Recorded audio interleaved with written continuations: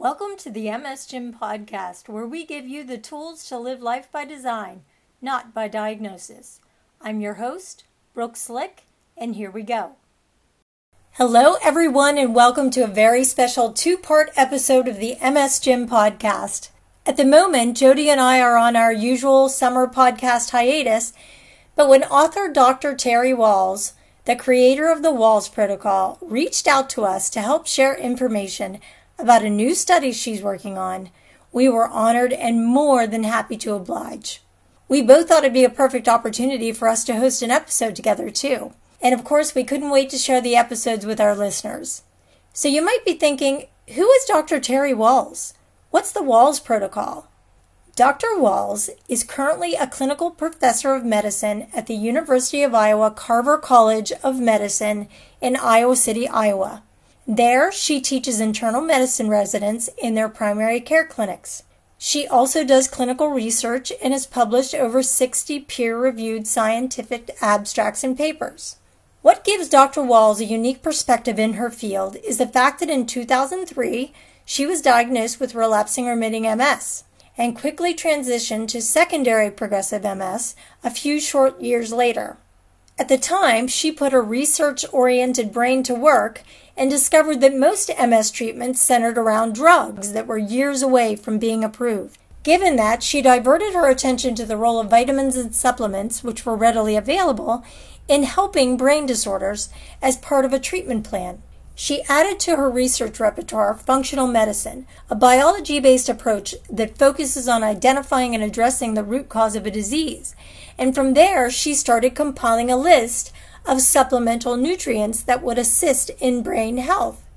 Her aha moment came when she asked herself, what if she created a diet that would include those important brain nutrients, not from supplements, but from the foods that she ate? And the rest is Wahls protocol history. In this episode 1 of 2, we'll get a closer look at Dr. Wahls' own physical decline and how she ate her way back to health and on to creating the now infamous Wahls protocol. We'll also ask her about the new study she's working on and how you could be a part of it. So let's get started. Well, Jody and I have a very special guest today. Some of you may know her and some of you may not, but we certainly do. And her name is Dr. Terry Wahls, the creator of the Wahls protocol, which so many people within the MS community are familiar with. We have her here today for two reasons, but the primary reason is to share a study that she is currently recruiting for that compares 3 different types of diets, which she will explain to us. But I thought we'd start off by creating a foundation. You know, let's say you've never heard of Terry Wahls. What's this Wahls protocol? Well, we're going to let you know that right now. What you didn't hear in the summary, we're going to try to, or the introduction, we're going to try to touch on right now. But first of all, Dr. Wahls, thank you so much for coming on. We appreciate you reaching out to us, and we're happy to help you get as many participants in your study as we can. Hopefully, what we talk about today will resonate with so many of our listeners, and we hope to help you out. Excellent. Thank you so much. You know, I think there's a lot of mutual love and understanding that diet and exercise are profound for anyone with MS or really any neurodegenerative disease. I'll very, very briefly tell people that I have my own personal interest in this because I have multiple sclerosis, which converted to secondary progressive, put me in a tilt recline wheelchair. I'd gotten so weak I could not sit up in a regular chair anymore. But I, being a physician and a scientist, I went back to reading the basic science, and I became convinced that mitochondria were key, that nutrition was really important, and that as a former athlete, I always knew that exercise was profoundly important. And so over the years, I tinkered with my diet, with my exercise routine, and ultimately created a protocol focused on diet, targeted supplements, and exercise that stopped my decline. Then, to the amazement of my family and myself and my treating physicians, got me up out of the wheelchair, got me walking again, and got me on my bike. And I was able to go back to biking completing, basically an 18.5-mile bike ride with my family. And of course, that changes how I thought about disease and health. It would change the way I practiced medicine, internal medicine. The VA pulled me out of primary care, put me in the traumatic brain injury clinic, and we created a new clinic called the Therapeutic Lifestyle Clinic, where we use those principles. The chair of medicine said, what you're doing is so profound. I want you to do safety and feasibility studies, testing your protocol and others, which we did and published. Then we did several small pilot randomized studies, which we published. Then we did larger randomized studies, the WAVE study, which was recently published last year. And that gave us the opportunity to do this very exciting study, the efficacy of diet on quality of life. Fantastic. Dr. Wahls, between the time that you began with relapsing remitting MS and transitioned to secondary progressive MS, what treatments, if any, what did I take? Oh yeah. So I took Copaxone.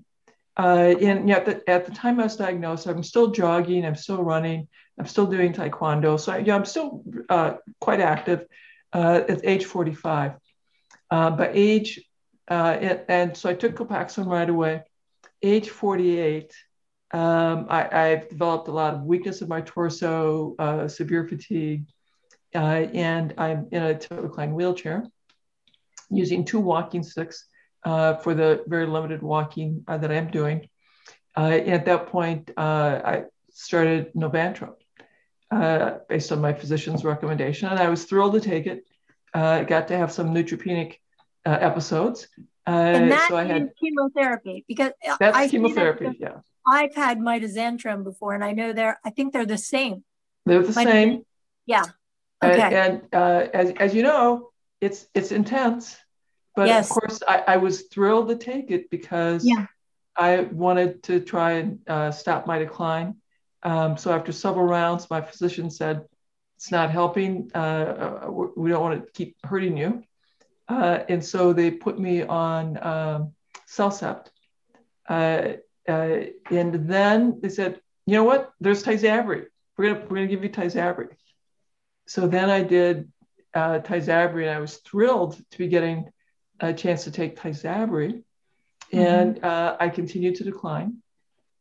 And then from Tysabri, I went back on Cellcept, and that's when I was like, I need to read the basic science, and I started experimenting with supplements. And I designed a supplement cocktail for my mitochondria that I could tell if I was taking my supplements, my energy was a little bit better when I went off to work, had a little more energy. And so I was thrilled with that.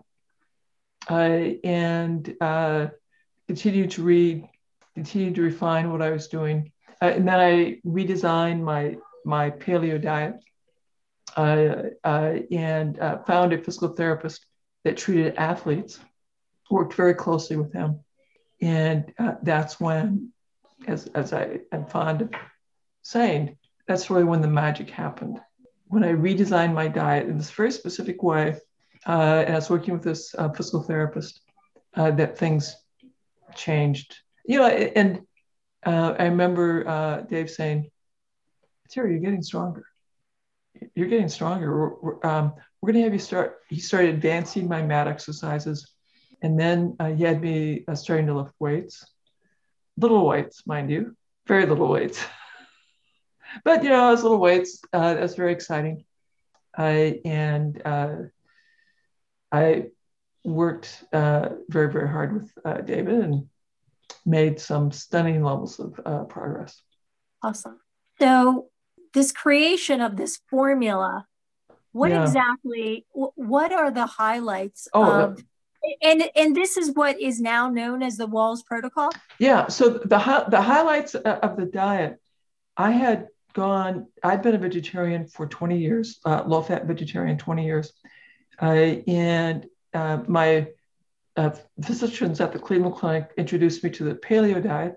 So I'd gone grain-free, legume-free, re-added meat again, And so that was a big change for me.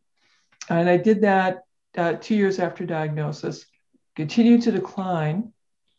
And then in 2007, I had this supplement cocktail that I was taking based on my review of the research and the things I'd read from the Institute for Functional Medicine, which is more of an integrative medicine approach. I had this aha moment, which I'm so embarrassed now that it took me this long to have this aha moment. It's like, what if I figure out these nutrients that I now know are really important for my brain cells, my mitochondria, where are they in the food? Where are they in the actual food? So that took me several more months to figure out. And so I had this list of foods that I needed to eat every week because these were the things that I had identified were really, really important.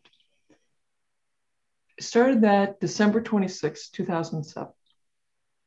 And by the end of the next month, I realized that my fatigue is less, my trigeminal neuralgia, which had been very troublesome for 27 years, was remarkably less. Wow. I suffer from the same. And so, that's just really, really huge. And then in February, my physical therapist says, Terry, you're getting stronger. We're going to have you start lifting weights. And the other thing that was huge, I'd been sitting in a zero gravity chair at work and at home. I had been able to sit up in a regular chair to have my meals with my family for years.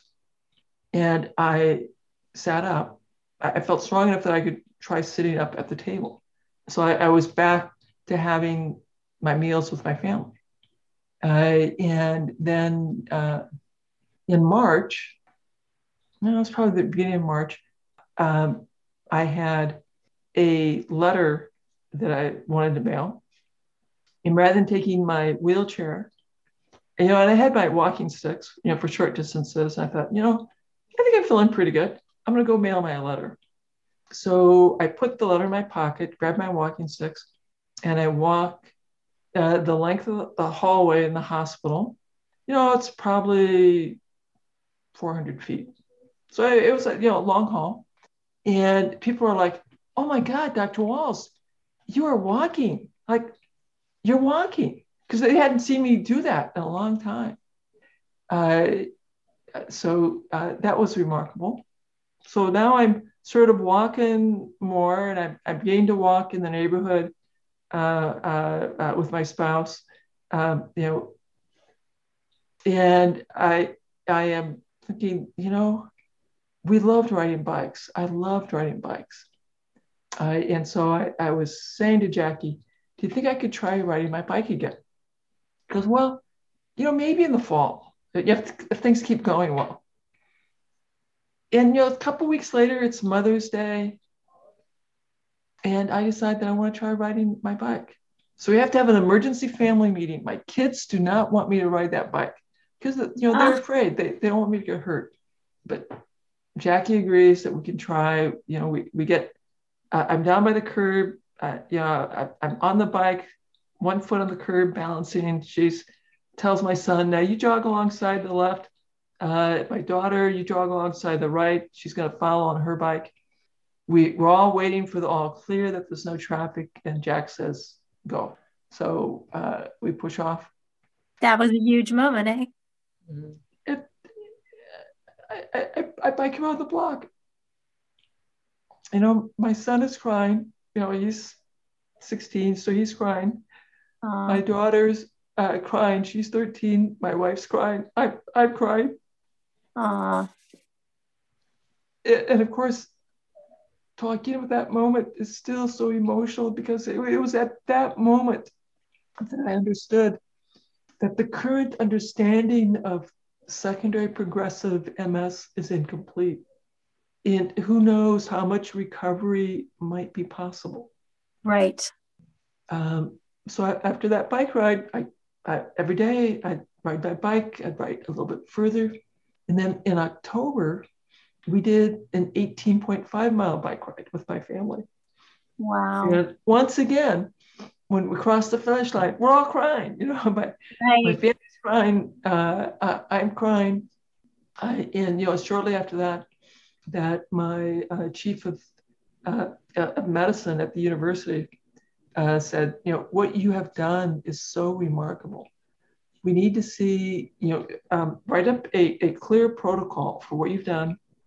And then we'll get you the mentors. I want you to do a safety and feasibility study to see if other people with progressive MS can do this complicated stuff that you're doing and what Right. happens. And that launched my career in clinical trials, because that was not the stuff I'd done before. I'd done secondary data analysis kind of research. So I had to get a lot of mentoring to do the stuff that I do now. But like, oh my goodness, it is so rewarding. And then my clinical success, because going through this changes how I think about disease and health. In primary care, I started talking to people about why diet matters, why exercise matters.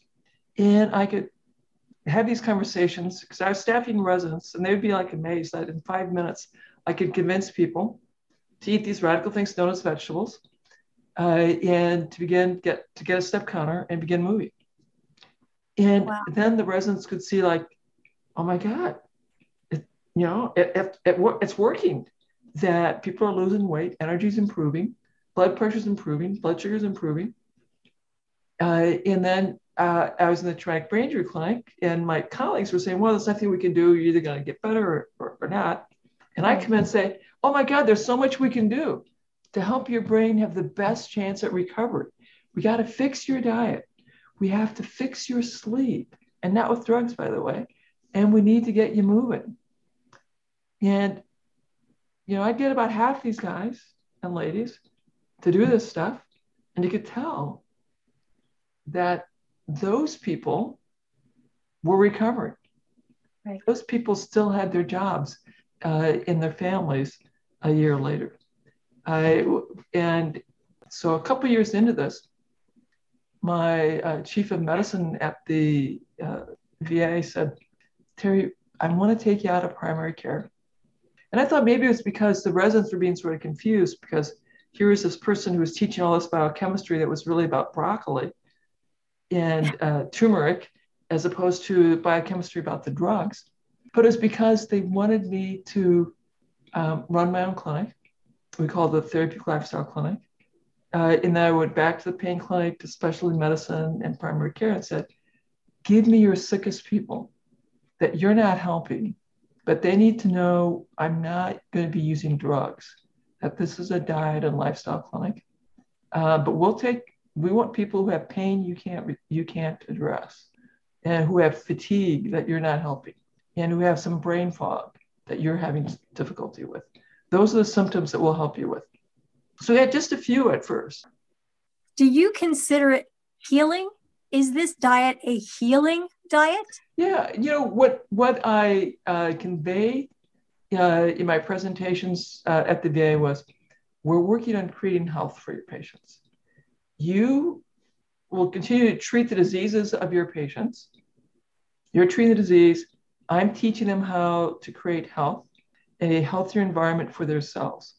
And because life is self-correcting biochemistry, the more healthier the environment is at a cellular level, which is all about diet, sleep, meditation, exercise, the natural healing regenerative capacity will begin to improve the physiology, lower the blood pressure slowly if it's high, improve the blood sugars if they're high, and reduce the innate inflammation from the innate immune system, reduce the oxidative stress, which we now know is calming the microglia, which lets the brain be in a more reparative mode. But we didn't know, and that we're fixing the microbiome. We didn't know that stuff back in 2011 when I'm doing all this stuff in my clinical practice, or when I'm doing this stuff in our clinical trials. We just knew that we had stunning work results with me, and really stunning results in our first safety and feasibility study. Then we started doing our small randomized studies that were also remarkably positive. Dr. Wahls, you talk about kind of changes in your diet, how you were vegetarian for 20 years, and then you made some changes to that. And, the topic of MS and diet is a big deal. And in the MS gym, we have over 20,000 members, and there's a lot of discussion because there are many, I'll call them like quote MS diets or MS lifestyles, and they're very different. And I've been on many of them from one extreme to the other. So I'm curious, from going to vegetarian now to going, would you call your diet more of like a high fat, low carb, if you were going to categorize it? So the way I would call it, it's probably in many ways looks a bit like a Mediterranean diet, because the Mediterranean diet reduces added sugar, reduces white breads, white pastas, has more whole grain, more vegetables, more fish, more lamb, more olive oil. So it's moderate fat, high vegetable diet. And if we look at the diets that have been studied in the MS world, we've got anti-inflammation diets, Mediterranean diet, the paleo diet, low-fat diets, calorie restriction, fasting mimicking diets, intermittent calorie restriction. And we've just done, our lab has just done a meta-analysis where we examined all of the published randomized controlled trials in the MS diet world. I believe there were 15. All of those intervention diets are superior to the usual care control, or so one thing we know is the standard American diet, pro-inflammatory, a lot of added sugar, a lot of white flour, is associated with worse outcome. Improving your diet is associated with better outcomes.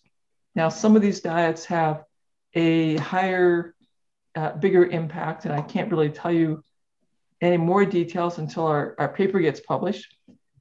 I can sort of comment on what I see as the common themes among many of these diets. Getting rid of the added sugar, getting rid of the processed food, eating more vegetables, particularly the non-starchy vegetables.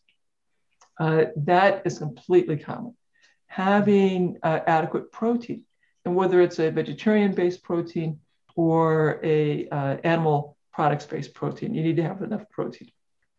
And the fat, now this is really pretty interesting.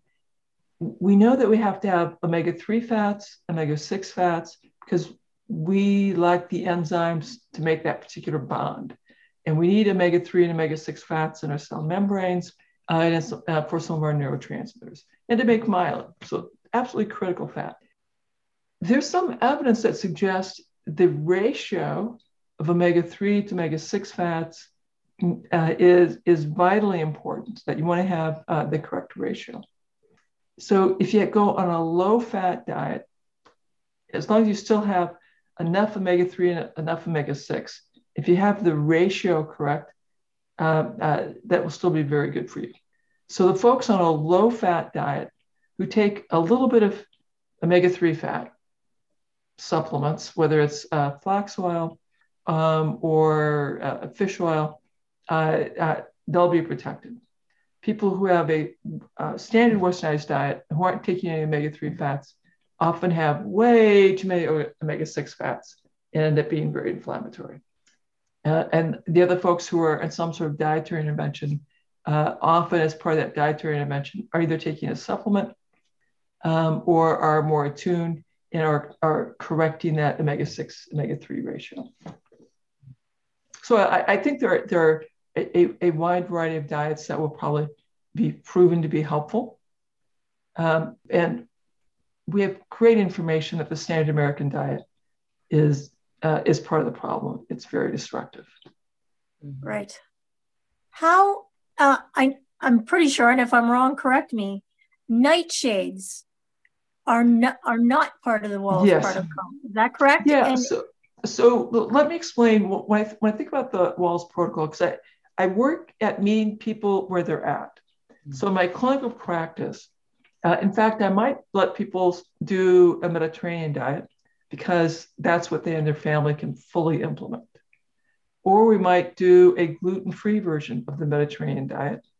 And that looks sort of like a Wahls level 1. Or if they're open to being a little lower carb, we'll do the Wahls paleo.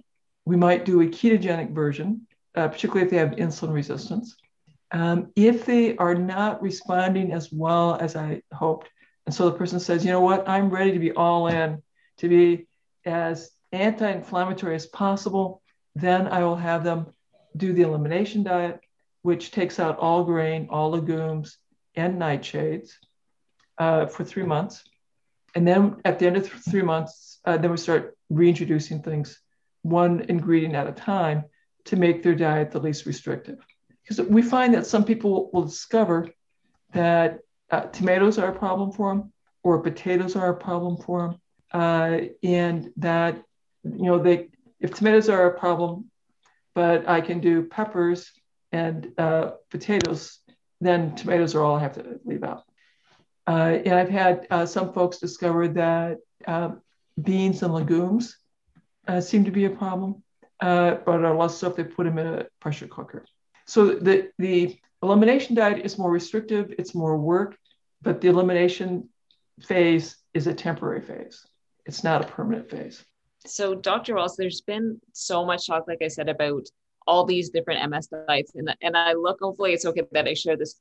Brooke is kind of doing more of a medical medium diet. And I've been on carnivore for the last 8 or 9 months, just because I found that I was responding to FODMAPs, I was responding to oxalates and everything. And so now I'm actually working with someone to help me get back into vegetables, like through juicing and things like that. In the MS world, like Brooke and I talking about things, obviously, for what she's following, she finds that a lot of fruit helps her. Mm-hmm. And whereas I do ridiculously high amounts of fat, and obviously fat is in the MS world, but also in the world in general, when they talk about diet, especially saturated fat, like things like coconut oil or animal products, people are kind of scared, and a lot of those things are villainized. And so I'm curious on your take on this, because you would, obviously you would have had a lot of experience about because I've read your book and you talk about coconut oil and coconut milk, and the other side of the spectrum who follow more of a vegetarian, like they forgive me for saying, feel like coconut oil is like the devil. So fats are very confused. A lot of historical opposition to saturated fat based on the Ansel Keys work. There's a lot more awareness now that sugar is the bigger driver for inflammation and heart disease than saturated fat. With coconut oil, some people will have elevation of LDL and will have elevation of the cholesterol. So anyone who's on a high-fat diet, we want to check their lipids and be sure that their lipids tolerate the fat that they're choosing and that things are going well. I want to make clear that in every one of our studies, and we're on the 8th one right now, by the way, we follow the lipids, and consistently HDL goes up, total cholesterol goes down, triglycerides go down, and LDL goes down for the group. So the lipids are consistently improving. However, the group doesn't always predict the individual. So in my clinical practice, when I put someone on whichever diet that we're putting them on, I always want to get a fasting lipid at the beginning and suggest a fasting lipid in 3 to 6 months afterwards to see how that individual responds. And then we make decisions there. We should all remember that we all began, about 250,000 years ago in equatorial Africa migrated around the world into very different ecosystems, eating very different foods. And so humans as a race, we can thrive and have great reproductive success eating radically different foodstuffs. We may have genetic differences and microbial differences that will have me be more successful on a Mediterranean diet, or more successful on a ketogenic diet, or more successful on a paleo diet. Whatever diet that you want to start with, remember, it's just a starting point. You start there, see how you do, check your lipids, check in with your primary care doc, and then make adjustments. I would also make the observation in my clinical practice that the people who are the most successful are those who will do this as a family. So if as a family, what the family can do is the Mediterranean diet, then start there. If as a family you can do the paleo diet, great, start there.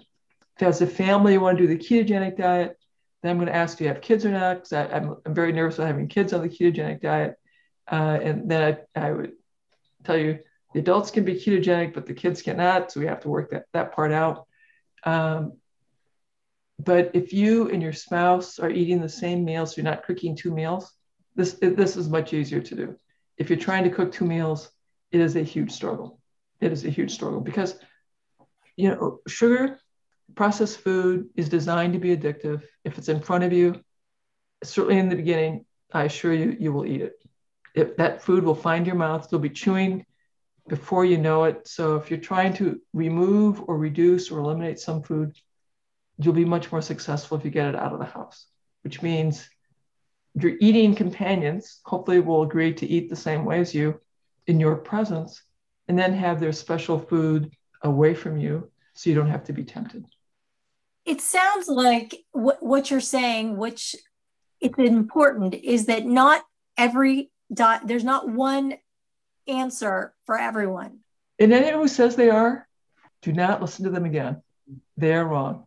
Just right. The evolutionary history tells us that, we migrated throughout the world having to eat very different foodstuffs. So of course we can eat different things and thrive and have kids and propagate our genes. So of course there are many diets that will work for health. And there'll be many diets that will improve our health for MS. Dr. Wahls, that was really refreshing hearing you say that about, how each person is different, because I know trying so many of these diets, it becomes very rigid and it becomes like a religious or a moral conviction following it and saying, I'm not going to break their rule. I'm not going to have that. But it doesn't sound like... It becomes very destructive. It can become very destructive. And then, between the physicians, I have, fortunately, those of us who are doing nutrition research in the MS Society, there's a group of us who meet regularly. And I think the physicians, who are researching this, we all understand that there's not going to be one diet. There's never going to be one single diet. What we're probably going to show is that all these diets are beneficial. Some are more beneficial. And let's say it turns out the ketogenic diet is the most beneficial. Well, that's a hard diet to follow. And if the paleo diet is easier for you and your family to do, or the Mediterranean diet is easier for you and your family to do, even though the effect size isn't quite as large as the ketogenic diet, but it's a diet that you can do, for heaven's sakes, do the diet that you and your family can do. That's great to hear. That's great to hear, because I think a lot of people do that. I mean, I do it. I don't eat the same thing that my husband eats. When our granddaughter is staying with us, we all eat 3 different things, and it gets exhausting. That's interesting that you say how much easier it would be if you can incorporate it with the whole thing. Right. So that's a huge goal I have clinically with all of my families, is how to get them to agree that at the table, what's the unified principle we'll have for the table, and how the other family member who is going to still have the standard American diet may elect to go out and have their pizza with their buddies on Saturday, and the patient does something special with a different set of friends so that the dietary preferences get to be enjoyed by everyone in the family in a way that is mutually supportive. Awesome. So, plus, it's nice to get dates with your friends. That can be really good for families, family relationships as well. So, Dr. Wahls, let's get right to it with your study. That's why we're here. That's what we want to hear about. And you're currently recruiting, so of course we want to share that with our listeners. What is this study that you are recruiting for? Thanks for tuning in to part 1 of 2 of our interview with Dr. Terry Wahls. Please be sure to check out the links in the episode notes to Dr. Wahls' website page and books. Make sure to tune in next week when Jody narrates episode number 2 and find out more about Dr. Wahls' study and how you can sign up to be a part of it. See you on the next episode.